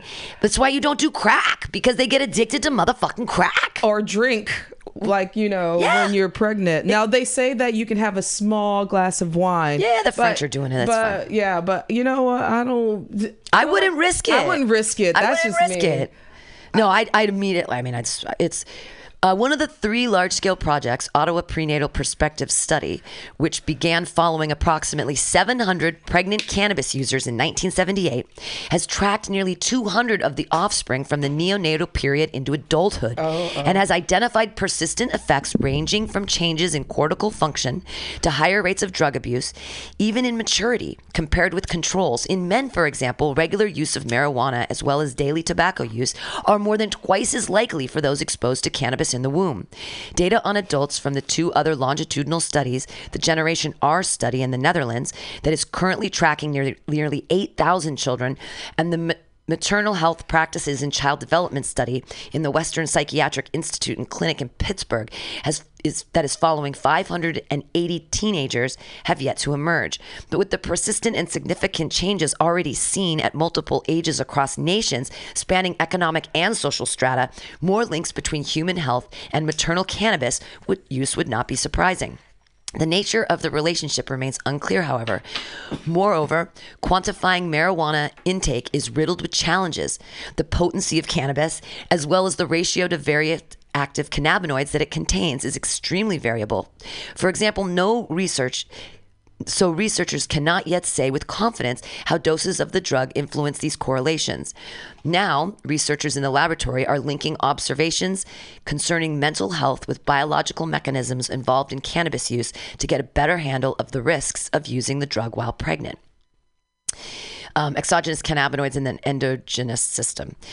To root out the cellular and molecular mechanisms that might underlie the epidemiological patterns seen in humans exposed to cannabis in utero, researchers are turning to experiments with rodents. Researchers now know that the endocannabinoid system plays a significant role in development of the central nervous system, and perturbations of this system in developing mice and rats are associated with lasting disruptions to cell differentiation and neural migration, critical steps in the formation of a functional brain. CB1Rs are present in the human cerebellum by the first weeks of the second trimester, and many studies have shown that CBR1 knockout mice show significant behavioral problems. They're doing it in mice. They've got early development, hyperactivity, anxiety are up, synapse formation, glutamine signaling in prefrontal cortex, and dopamine D2 receptors levels in brain are down. and have reduced birth rate. In adolescence, their anxiety goes up, the memory consolidation and socialization goes down, and in adulthood, socialization is down, anxiety is up, opioid seeking is up, short-term memory is down, synaptic plasticity is down, there's genetic expression, opioid receptor abundance in the prefrontal cortex, and a neuroendocrine signal in the hypothalamus. And that is in mice, and they're saying it's happening in humans too. Wow. And this is a study, the 1978. This is, they're saying there are 2 studies that are coming out right now, but this is from January 2019 from The Scientist, Exploring Life, Inspiring Innovation. Wow. Wow, wow. So you still want to smoke weed when you get pregnant, huh? Well, I'm not going to get pregnant, but I wouldn't. I'll tell people, don't do it. Don't do it, man. Just say no. Well, here's the thing is people always say, and they've said for years, that smoking weed makes you dumb. But to that, I say, I got 2 master's degrees and I smoke pot every day. But your brain is, the thing is like... I memorized a script. Well, here's the difference is if you're smoking and you're pregnant, the weed that is, that brain is not developed. Right. Yeah. There's forms of life that have not been developed yet. And you do not want to put any kind of substance that will actually fuck that up. Retard. The word is retard. Yes. Retardation. Needs to slow down, and it's not going to grow. It's not going to grow at the right rate. There's low birth rate. There's all these issues. Wow, scientist! I had no idea. She learned today. I did. No, it's good. Got to learn. I mean, but that's the thing is that I can add that to I have a joke about not wanting to have a kid, 17-year late-term abortion, blah, blah, blah. It's a funny abortion joke. And it's about because I love to drink. But now I know, too, like, wow. And this is a funny thing. So when the woman here, Carol, who was they gave her benzodiazepines. So benzodiazepines aren't good for the baby either. Like, if you give someone... drugs. Right. If you give someone... any of the 2-PAM family, Valium, any of the benzodiazepines, Xanax, that can't be good for the baby I don't either. think you're supposed to use, is it Tylenol or ibuprofen when you're pregnant? One of those, I believe you can't use. I'm sure that anything is... And that's why people ask about if certain cheeses, if they're unpasteurized or pasteurized, when it comes to like dietary stuff, there's certain things like seafood, Right. Mercury levels. Yeah. Like if I was to get pregnant, my seafood intake would have to be cut down dramatically, and possibly my cheese intake. So not only am I losing my weed, my booze, I'm losing my fish and my cheese. It's a lot. So I mean, it is 9 months. Hopefully you don't have a preemie. How do people love their children? I mean, just because I'd be like, look what you did to me. You ruined my body. But it's also... I made you ungrateful pile of dog shit. I think the beauty of that part of like cutting things that you normally would do for 9 months, which is a short span of your life, I think it teaches people discipline. And that's the part I appreciate, because I've actually seen some pregnant women like have a cigarette, and I would look at them and I'm just like, I'm one of those people that will judge if I see you lighting up and you pregnant, or if you're lighting up and you have a small child in a stroller. I'm looking at you crazy. I know, because me I'm too. just like, I'm like, is this bitch really smoking in front of her like 6-month-old? Exactly. And that child's brain and everything else has not developed yet. Secondhand smoke ain't good. This is very funny because this goes to my joke about breast milk THCs, the future with cannabis. The problem of infant cannabis exposure extends well beyond pregnancy. THC and its lipophilic cannabinoid analogs are readily transferred through breast milk of humans and other mammals. And the animal studies have pointed to these compounds' influence on the development through the pre-weaning stage. Worse yet, given that these cannabinoids linger in the body for weeks, the pump and dump approach often employed to... I'm sorry, the pump and you know what they call pump and dump now, right? It's a sex. No, they use it sexually now. Oh, that's funny. Just take an idea, pump and dump. I don't know. I only know because of breast milk. That's what they call it when you drink alcohol. You pump and dump so that you don't give the baby. They call it breast milk. pump and dump now when you're having sex, and then dumping is the sperm. Oh, I see. Okay, sorry. Often employed to avoid feeding alcohol-laden milk to an infant, isn't as effective for cannabis users. A Friday night joint can continue to deliver active cannabinoids through the breast milk through the weekend and into the next week. So my joke totally holds water. I'm so glad that my science holds water. I think that we should be feeding goats weed. I think that we should be giving goats trash weed and then taking their milk and making it into TH cheese. I think I'm a genius. Oh yeah, you've been. I've talked about many times, and that's years. a thing, and I've got many years. Years. Absolutely, I think that it's crazy that we're not. If we know that the transferred through the breast milk of humans and other mammals. Why are we not feeding cows eat cud, cows eat grass? You know what else they can eat? Pesticides. Weeds. Yeah, but exactly. But it's healthy. I mean, honestly, if cows ate weed, I mean, they'd have. It's better than any fucking pesticide. It'd be so great. Estimates for transfer efficiency through breast milk range from less than 1% to more than 10% of levels found in maternal blood, leading to measurable quantities of THC in the urine of infants during the first weeks of feeding from a mother who has smoked or ingested cannabis. Once again, due to the variable potency of cannabis in addition to other factors, knowing the exact amount of THC that enters the infant remains an open question. Yeah, if you be dabbing, baby, if you're doing dabs and then you pump or you give your baby breast milk, whoa, we're gonna have a high baby. This baby's high. Pump and dump. I love this. However, preliminary dump. Results in other labs indicate that even small quantities, as such those used for therapeutic rather than recreational purposes, caused a significant and lasting change in the neuronal development in rats, including delayed maturation of prefrontal cortex networks. Earlier studies have documented the increased ultrasonic vocalizations, an indication of elevated stress, in rat pups that ingested milk from THC-treated mothers, while multiple longitudinal studies in rodents have demonstrated that the offspring exhibit increased opioid-seeking behaviors, as well as higher rates of opioid self-administration because they get high when they're babies. So I was taught from my weed friends that you can't get high until you're in your teens because your endocannabinoid system is not developed. But what they're saying now is that if you do weed in utero, that the baby it develops the endocannabinoid system early, so they can get high, which is like, what? Because I was taught that kids can't get high. But now now they can. They can absolutely get high. And this is why you don't. Okay, it's okay.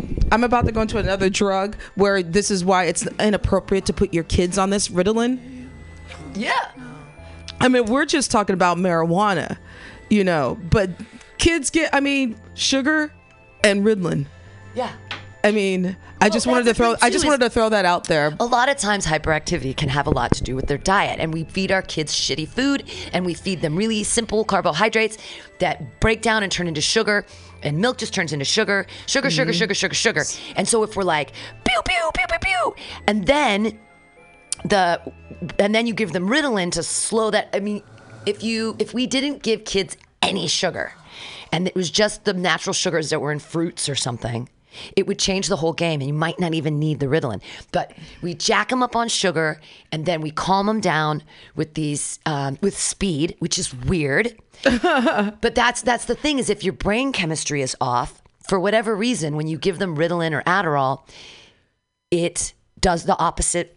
It has the opposite effect of speed. So if you do, like my ex-husband was ADD because he could do a line of cocaine and fall asleep. And if you used to it.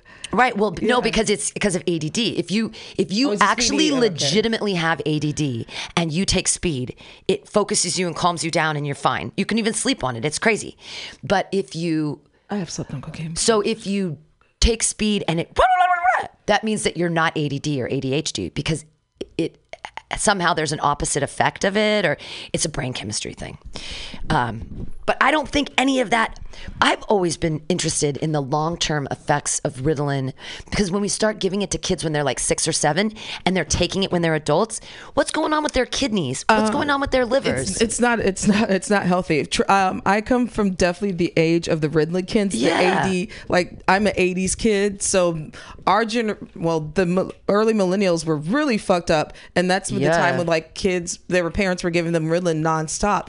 Those would be the people that I would do the hardcore drugs with, because honestly, a lot of my friends had ADHD and had Ritalin, and to me it was just like a little gateway for them to go to the dark side for real. And this is crazy what this is saying. This is saying that their liver, that Ritalin may cause blood pressure to elevate. If you have an underlying blood pressure issue, it should be monitored and treated appropriately. Otherwise, there should be no direct effect of methylphenolate, which is Ritalin, on the kidney function. Really? Long-term effects and risks of ADHD drugs. Here we go. This I'm interested in. I can't believe we're not allowed, that pregnant women can't do any pot anymore. I mean, I guess it's yeah. Don't do. How about this? Hey, ladies, if you're out there and you're listening to this, if you're pregnant, don't do have a smoothie. Don't drink coffee. Don't have caffeine. You're not really supposed to have caffeine either. No, you're not supposed to. You're supposed to be clean. Like your body is it's making a tiny thing, and it's a machine that's making a little machine. It's an organic machine that you're making. And then you don't want to have any of that stuff while you're breastfeeding either. But to your mothers out there that have little infant childrens and small ones, toddlers and shit, do not be smoking in front of your child and blowing it in their way. I don't care if you're not carrying that little spawn. Do not be smoking. It is secondhand smoke. What do you think? A 3-year-old's body is still sensitive. Yeah, it's still in development. Yeah. And for you to like be smoking, and because if they're smoking outside near, as they're pushing their stroller, they're definitely smoking in the house. Probably. Constantly. Gross. I even when I see children, if I'm smoking, I hide it. And I usually only smoke at the bar, so it's not like there are any children there. But I was having a cigarette outside of the station the other day, and a lady walked by with kids, and I hide it, but sort of, and I'm sure that they know, but I don't want them to think it's cool. Well, like I just it's don't. Polite to not have the smoke going toward them. Sure. I mean, people hide it because I thought people hid it because it was just a polite gesture. Oh, I just don't want the kids to think it's cool, and I know that when kids see me, they're like, "She's cool," and so I don't want them to. Come inside. I'll show you how real cool she is. I'm like smells like weed in here. There's this one last little closer on this thing from the scientist. Whether this is due to availability or changes in social acceptance is difficult to ascertain, but the trend is clear. As cannabis use becomes increasingly acceptable and widespread, maternal use is likely to follow suit. Research and public education must now be prioritized to inform future options on the safety or lack thereof of consuming cannabis during pregnancy as well as during breastfeeding. All right. I mean, I think that's pretty self-explanatory. I think that I didn't know. Okay. I feel dumb. The more you know. Knowing is half the battle. Go, Joe. Ooh, we need to get into some impeachment shit before this. Hell yeah. Tell me what's going on. The pregno section. I haven't been paying attention because I haven't been paying attention as much either because it's I don't know. Okay, so yesterday, today in the news of the impeachment reality show, the Democrats hammer case against Trump and Senate trial opening arguments. So yes, we're going through the impeachment in the House right now. So now we're in the House so we can go to the Senate. And Mitch McConnell yesterday was doing some shady shit. Something about the rules. The first 2 days of Trump's Senate impeachment trial proved how dishonest this process is going to be. Ah, shit. Uh-oh. As as the impeachment turns. And this is from UK News, so you know it's fucking true, right? Yeah, we're not at CNN. Yeah, yesterday was the first full day of Trump's impeachment trial, the third in American history. It also marks the third anniversary of Trump's full day as president. Boo. That day, then Press Secretary Sean Spicer told the Trump administration's first lie by claiming Trump had, quote, the largest audience to ever witness an inauguration period. In honor of the occasion, President Trump's lawyers began this impeachment trial by essentially telling the Senate and American people not to believe their eyes and ears. You may have seen some coverage depicting the start of this trial as a bitter circus with both sides going into their partisan corners. This is falsely equivalent framing. The dishonest and undignified behavior was far from equal. House Democrats represented the interests of the U.S. Constitution. Senate Republicans represented the interests of the president. And President Trump's impeachment lawyers represented a false reality upheld by a foundation of Fox News-enabled disinformation. Oof. Day one was focused on debating the rules of the trial proceeding. Senate Majority Leader Mitch McConnell was forced to make two key changes due to pressure from more moderate Republicans. Rather than 24 hours and 2 days of debate allocated to each side, the debate will now be spread across 3 days, and the House impeachment evidence will be automatically entered into the Senate record. But there will be no witnesses sought at the onset of the trial, even though a majority of Americans want them. Yeah. Senate Republicans claimed this is the Clinton impeachment precedent, but during that trial, there wasn't a White House that stonewalled all witnesses and documents from the House impeachment inquiry. What followed was more than 12 hours of debate on McConnell's resolution, starting shortly after 1 p.m. It ended about 2 a.m. this morning, with all 53 Senate Republicans voting against every amendment presented by the Senate Minority Leader Chuck Schumer, seeking witnesses and documents. The end result is, of course, important, as Senate Republicans definitively proved they do not want to guarantee the American people a fair trial. But what happened during those 12 hours of debate must not be ignored or accepted as normal. Led by Republican Adam Schiff, the House impeachment managers made a compelling argument, from California, made compelling arguments outlining the evidence their House impeachment inquiry uncovered while making a case for the inclusion of new witnesses and documentary evidence. They argued that every impeachment trial in the Senate has ever heard witnesses, with the average number of witnesses heard at each trial being 33. In opposition to those proposed amendments, President Trump's impeachment lawyers made weak arguments that mostly fell apart under scrutiny, at times outright lying. Early in the day, White House counsel Pat Cipollone claimed not even Mr. Schiff's Republican colleagues were allowed into the SCIF. This is a blatant lie. Cipollone was talking about the House impeachment inquiry's closed-door depositions that did, in fact, include Republicans. Schiff, who chairs the House Intelligence Committee, where the depositions were held, struck back, joking, quote, with respect to those secret hearings that counsel keeps referring to, those secret depositions in the House were so secret that only 100 members of Congress were able to be there and participate. Only 100. That's how secret that chamber was. It's not very secret. That exchange was a microcosm of how the day went. House impeachment managers made compelling argument for why particular witnesses or a trove of documents should be sought. Trump's impeachment lawyers then made false or misleading arguments which blasted the House impeachment process and distorted the evidence. This was then followed by strong rebuttals from Schiff. That cycle repeated for most of the 12 hours. Many of the assertions made by Trump's impeachment lawyers were undercut by the Trump administration's own actions. Schiff pointed out that while Trump's impeachment lawyers are arguing the House should let the court decide on witnesses, the Department of Justice is simultaneously arguing the opposite. Trump's lawyers claimed that House Democrats didn't accumulate enough evidence when it's the White House who blocked all documents and first-hand witnesses in the first place. Trump's lawyers said House Democrats held a one-sided process that prevented the president from participating when it was the White House who refused House invitations to participate.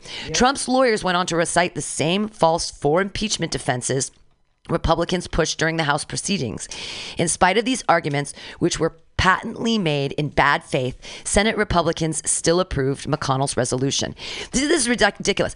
That's exactly the thing. They said, hey, Trump, you want to come in and talk to us? And they said, no, you can't have anyone. You can't have anyone. You can't have anyone. Talked about it. And then at the end, he's like, so they were in their little closed door hearings, blah, blah, blah. And they didn't invite us. Yeah, and it's like, you liars. Lying liars. This is all false. This is all fake. We're going to get fucked. We're all getting fucked right now. The world is coming to an end. It's all about money and these rich fucks. He's not even a rich fuck. Here's the thing. Rich people, why do they not have to pay taxes? Why doesn't he have to pay taxes? Show us your taxes. Show us your taxes. Show us your fucking taxes. Show us your New York taxes. Show us how you made money being the president. That's an impeachable offense. Making money because of your presidency is impeachable, which is why, in the first place, we didn't let Carnegie Mellon be a fucking president. We said no because of monopolies and because of being a corporation, he's a liar and he's a thief. He's a useful idiot because they know they can get whatever they can. They know they can get anything they want from him because he's so dumb. He doesn't even realize he's getting taken advantage of, and so does the cult members. And that includes people in the Republican. The Republican Party. Everyone. Right. Think about it. They are. First of all, a lot of these Republicans weren't about democracy in the first place. They've been trying to take voters' rights away. Oh yeah, absolutely. So they don't want black people to vote. They don't want democracy. They don't want period. Asians to vote. They don't want young college. People? Yeah, no, not people with ideals. Not people that. The thing is that it's all about money. And when you have a new group of people, the young kids that are like, you know what? It's all about the future. It's all about global warming. And they're like, no, there's no global warming. Buy a car. You're taking money out my pocket. Buy a car. But that's the thing is like global warming has a lot to do with excess and making more clothes and enslaving people to make clothes and buy and an iPhone 10, iPhone 11. The thing is if we changed capitalism and we go back to the hoarder defense. There are over 25 million hoarders in the United States. It's a fucking disease that's created by excess. We have hoarders. We have 25 million people are trapped in their own homes because they have so much fucking stuff. Are you fucking kidding me? But I mean... we love them because they buy things. But do they really want us to buy things? Yes. No. The reason why I'm asking because they don't know what supply and demand is in economics 101. They're the ones that are looking for cheap labor. They're the ones who cut down people's wages. They don't want to hike taxes up so you can get free health care. I mean. So, oh my God, tax the rich. That's what they're there for. And they don't want that either. So you want to tax the poor people who could make you more money. So the reason why I don't think they're not even thinking about the big picture economically, because if you cut people's wages, if you don't tax the 1%ers and corporations, if you don't give people a fair wage and better health care, how are you supposed to economically get people to work so they can make the money so they can spend the money? Right. You can't spend money when you don't have it. This is why it doesn't make sense. That's why I don't feel like they care about people buying stuff. They care about themselves and being in the 1% club or the 10% or the 20% club that can afford that lot. We're just the peasants. We are the peasants. They're not worried about us buying stuff. But economically, we already buy things because once you get sick, then you're in the medical community. And here's something else. Pills. We're buying less stuff now too because look at all the malls that are closing. We're mostly buying our stuff online too, but have you seen how empty the mall is getting over here? Just for example, which means when you have stores closed, that means jobs go away. Absolutely. And so when jobs go away, where's that paycheck going? I can't spend money on stuff. Yeah, exactly. I can barely spend money on rent, and now they're trying to take that away. Sure. And then they've cut into the food stamps, the SNAP program. I lost. I used to be at $167 a month, and starting in January, I got moved to $125, and my income was the same. They just cut food stamps. Yeah, I mean, they cut me. What is that? $40. I mean, whatever. Cut me $40. It's $40 that could be well used. Well, and it's good for the economy because it's $40 that goes right into the store. Like it goes right to wherever. So that's why everything they're the conservative. This is not being conservative. This is just being stingy by this point. And so when it comes to them wanting you to buy things, they don't. It's no. it's all about them. Yeah. I mean, but here's where the joke is on them, because there's more of us than them. And so how check out this argument. We have 8,500 questionably housed people in San Francisco. What if they became the biggest gang? We don't have enough police. Like, if our homeless population could fucking get it together. That's like some Escape from New York shit. Right? There's 8,500 of them. They could easily overpower the city. There's not enough cops. Like, if they had...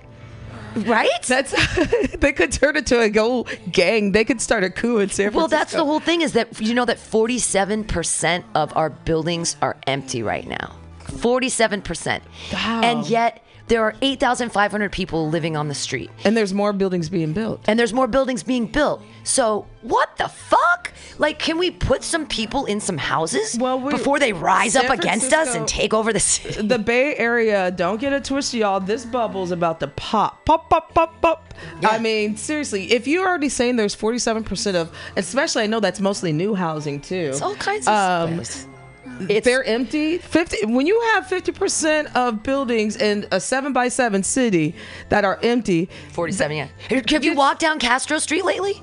Oh yeah. It's like every other store is closed. There used to be coffee shops closed. There used to be bakeries on Market closed. Right there in Castro. All of that. Market in Castro is starting to look like a ghost town. Well, and if like you right walk by that mobile. Yeah, there used to be a cookie store. There was, like, if you walk down Castro, every other building is vacant because no one can afford the rent. How can you afford to have a business? The thing is, if your rent is $6,000 a month, that means you have to sell $6,000 of coffee or bagels or whatever the fuck you're selling. You think those storefronts are mostly 6,000? That's a steal. Well, that's the thing, though. Let's say that they're 8,000. How can anyone make? What are you selling? Let me see what the average of renting of. Absolutely. I'm interested. Oh, and so we'll look that up. We'll remind everybody that this impeachment is a hoax. It's ridiculous. I don't think he's gonna get impeached. He's gonna get impeached by the House, but the Senate, no. He's not gonna get. It's not gonna pass through the Senate. But here's something with the Democrats. Y'all need to grow a pair. Y'all, I don't know what's going on. We need to grow a pair. I've been not watching the news as much, or reading the news as much, because it's exhausting. Oh, absolutely. It brings negativity into my life, and I already live in San Francisco. Yeah. Wait, hold on. I'm looking for the San Francisco average before we go. Yeah. Storefront rent. This has been the Alta-Cast. We're going to have those numbers. Please join us March 1st through 7th here at Mutiny Radio. 66 programs, 76 comics from all over the United States. You can get those tickets on the front page of our website. Go to mutinyradio.fm. I hope that you also download our new app. It's at the iPhone store. I don't know about apps, but it exists. Just look up Mutiny Radio, download that. You can listen to us for free. Or on our website, mutinyradio.fm, if you're listening to that here. And thanks for listening to the Alta-Cast. And every Friday, Fantastic's Comedy Clubhouse. Great comics. This Friday is going to be amazing. I have a Portland comic calling in, Julia Corral. I have Jay Shingle out of Portland. And I also have, she's out of Salem. And I can't remember her name right now, but it's a really cute name. And then also local comedians, Cody Abe and Rolf Scar. He's hilarious. So what's the median? Did it tell you? It's going by square foot, and we don't have time for that bullshit. How much is it a square foot? It depends. One says like what is it? I found what 230. 235 a square foot? Hotel 195. Well, let's go 200 just to make it easy. Yeah. 200. So this building, what we're in right now is it's probably 20 by 30. So 200 times 20 by 30 is 60. So by 60. So that would be $12,000 a month. So if we were to rent this place in the Castro right now, this space itself, it would be $12,000 a month. You said $5,000. And I was thinking $6,000. No, who can survive? Who can survive when rent is that expensive? How could anybody sell anything? Life is crazy. We'll be back next week with the Alta-Cast. Peace out, suckers.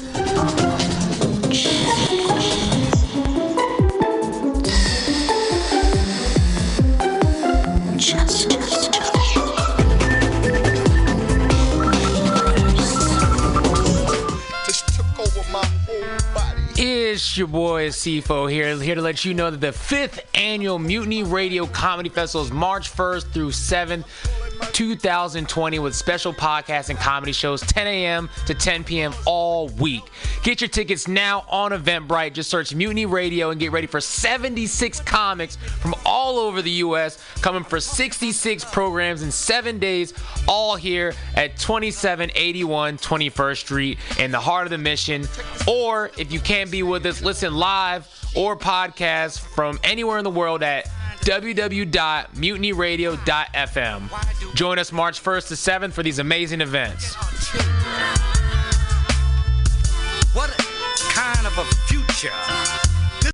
Law Tigers, we fight for motorcyclists. We're not just motorcycle lawyers, we're part of the riding community. Law Tigers watches over riders. If you're injured in a motorcycle accident, we'll help you get your motorcycle repaired or replaced and assist you with your damaged gear too. We're by your side every step of the way. With the Law Tigers, you never ride alone. If you're injured in a motorcycle accident, call 1-800-LAW-TIGERS or visit us on the web at lawtigers.com. The Law Tigers, California's motorcycle lawyer. Victor Terrace, Harris Law Firm, LLP, 180 Promenade Circle, Suite 300, Sacramento, California, 95834. San Francisco, Mutiny Radio. San Francisco, Mutiny Radio. Listen to live streaming radio or download a podcast and you can listen on the go. Listen to live streaming radio or download a podcast and you can listen on the go. San Francisco Mutiny Radio. San Francisco Mutiny Radio. MutinyRadio.fm. Why not make a donation? MutinyRadio.fm. Streaming live the station. MutinyRadio.fm. District of the Mission. MutinyRadio.fm. MutinyRadio.fm. Listen to live streaming radio or download a podcast and you can listen on the go. San Francisco Mutiny Radio. San Francisco Mutiny Radio. Look, why not go to MutinyRadio.fm? Hit the donate button, stream them live, download a podcast, have some fun! San Francisco Mutiny Radio. San Francisco Mutiny Radio. San Francisco Mutiny Radio. San Francisco Mutiny Radio. San Francisco Mutiny. I was just leaving the theater. Convertible 1969 gold Cadillac with the white interior. I drove it up here. And I started to do some thinking. Around in it on the freeway, and I'm having a really, really good time. Flat black classic. Smoking big spliffs and cruising Saturday noon to 2 on the freeway. Good I am a total phony fraud. Laurie Stone's voice is absolutely right. I am petty, rebellious, and adolescent. And I will cut the Blake. Henry, yeah, Charlie here. Yeah, I have a report here, Henry, from your chief nurse, Major O'Houlihan. She makes some accusations, Henry. I find pretty hard to believe. The dude minds, man.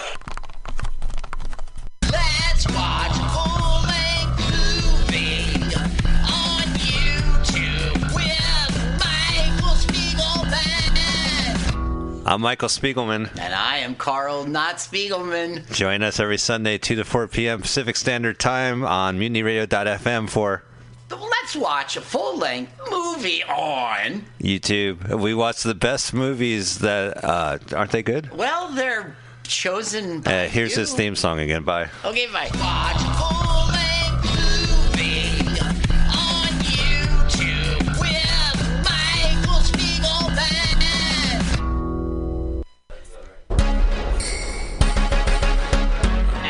What's happening? This is your boy Rob Edwards. I'm here to tell you about the 5th Annual Mutiny Radio Comedy Festival. It's March 1st through the 7th, 2020, with special podcasts and comedy shows 10 a.m. to 10 p.m. all week long. Get your tickets on Eventbrite. Just search Mutiny Radio and get ready for 76 comments from all over the U.S. Coming for 66 programs in 7 days, all here at 2781 21st Street in the Deep Mission, or listen live or podcast from anywhere in the world at MutinyRadio.fm. Join us March 1st through the 7th for these amazing events. What is it that she wants? Tell me what is it that she needs? Billy Bob, you ever want to be funny? Well, my dogs think I'm funny, Daryl. Well, I mean, you ever want to be, like, in front of an audience? Like, other than, like, squirrels, dogs, and dead peasants? Oh, shoot. From time to time, I've given it a thought or two. You know, if you go to Joke Workshop, there's more than 2 peoples paying attention to your jokes, and they ain't even gonna be jerks about it. Daryl, are you serious? I can get people to listen to my jokes? And they'll even say nice things to you before they tell you how to get improvements.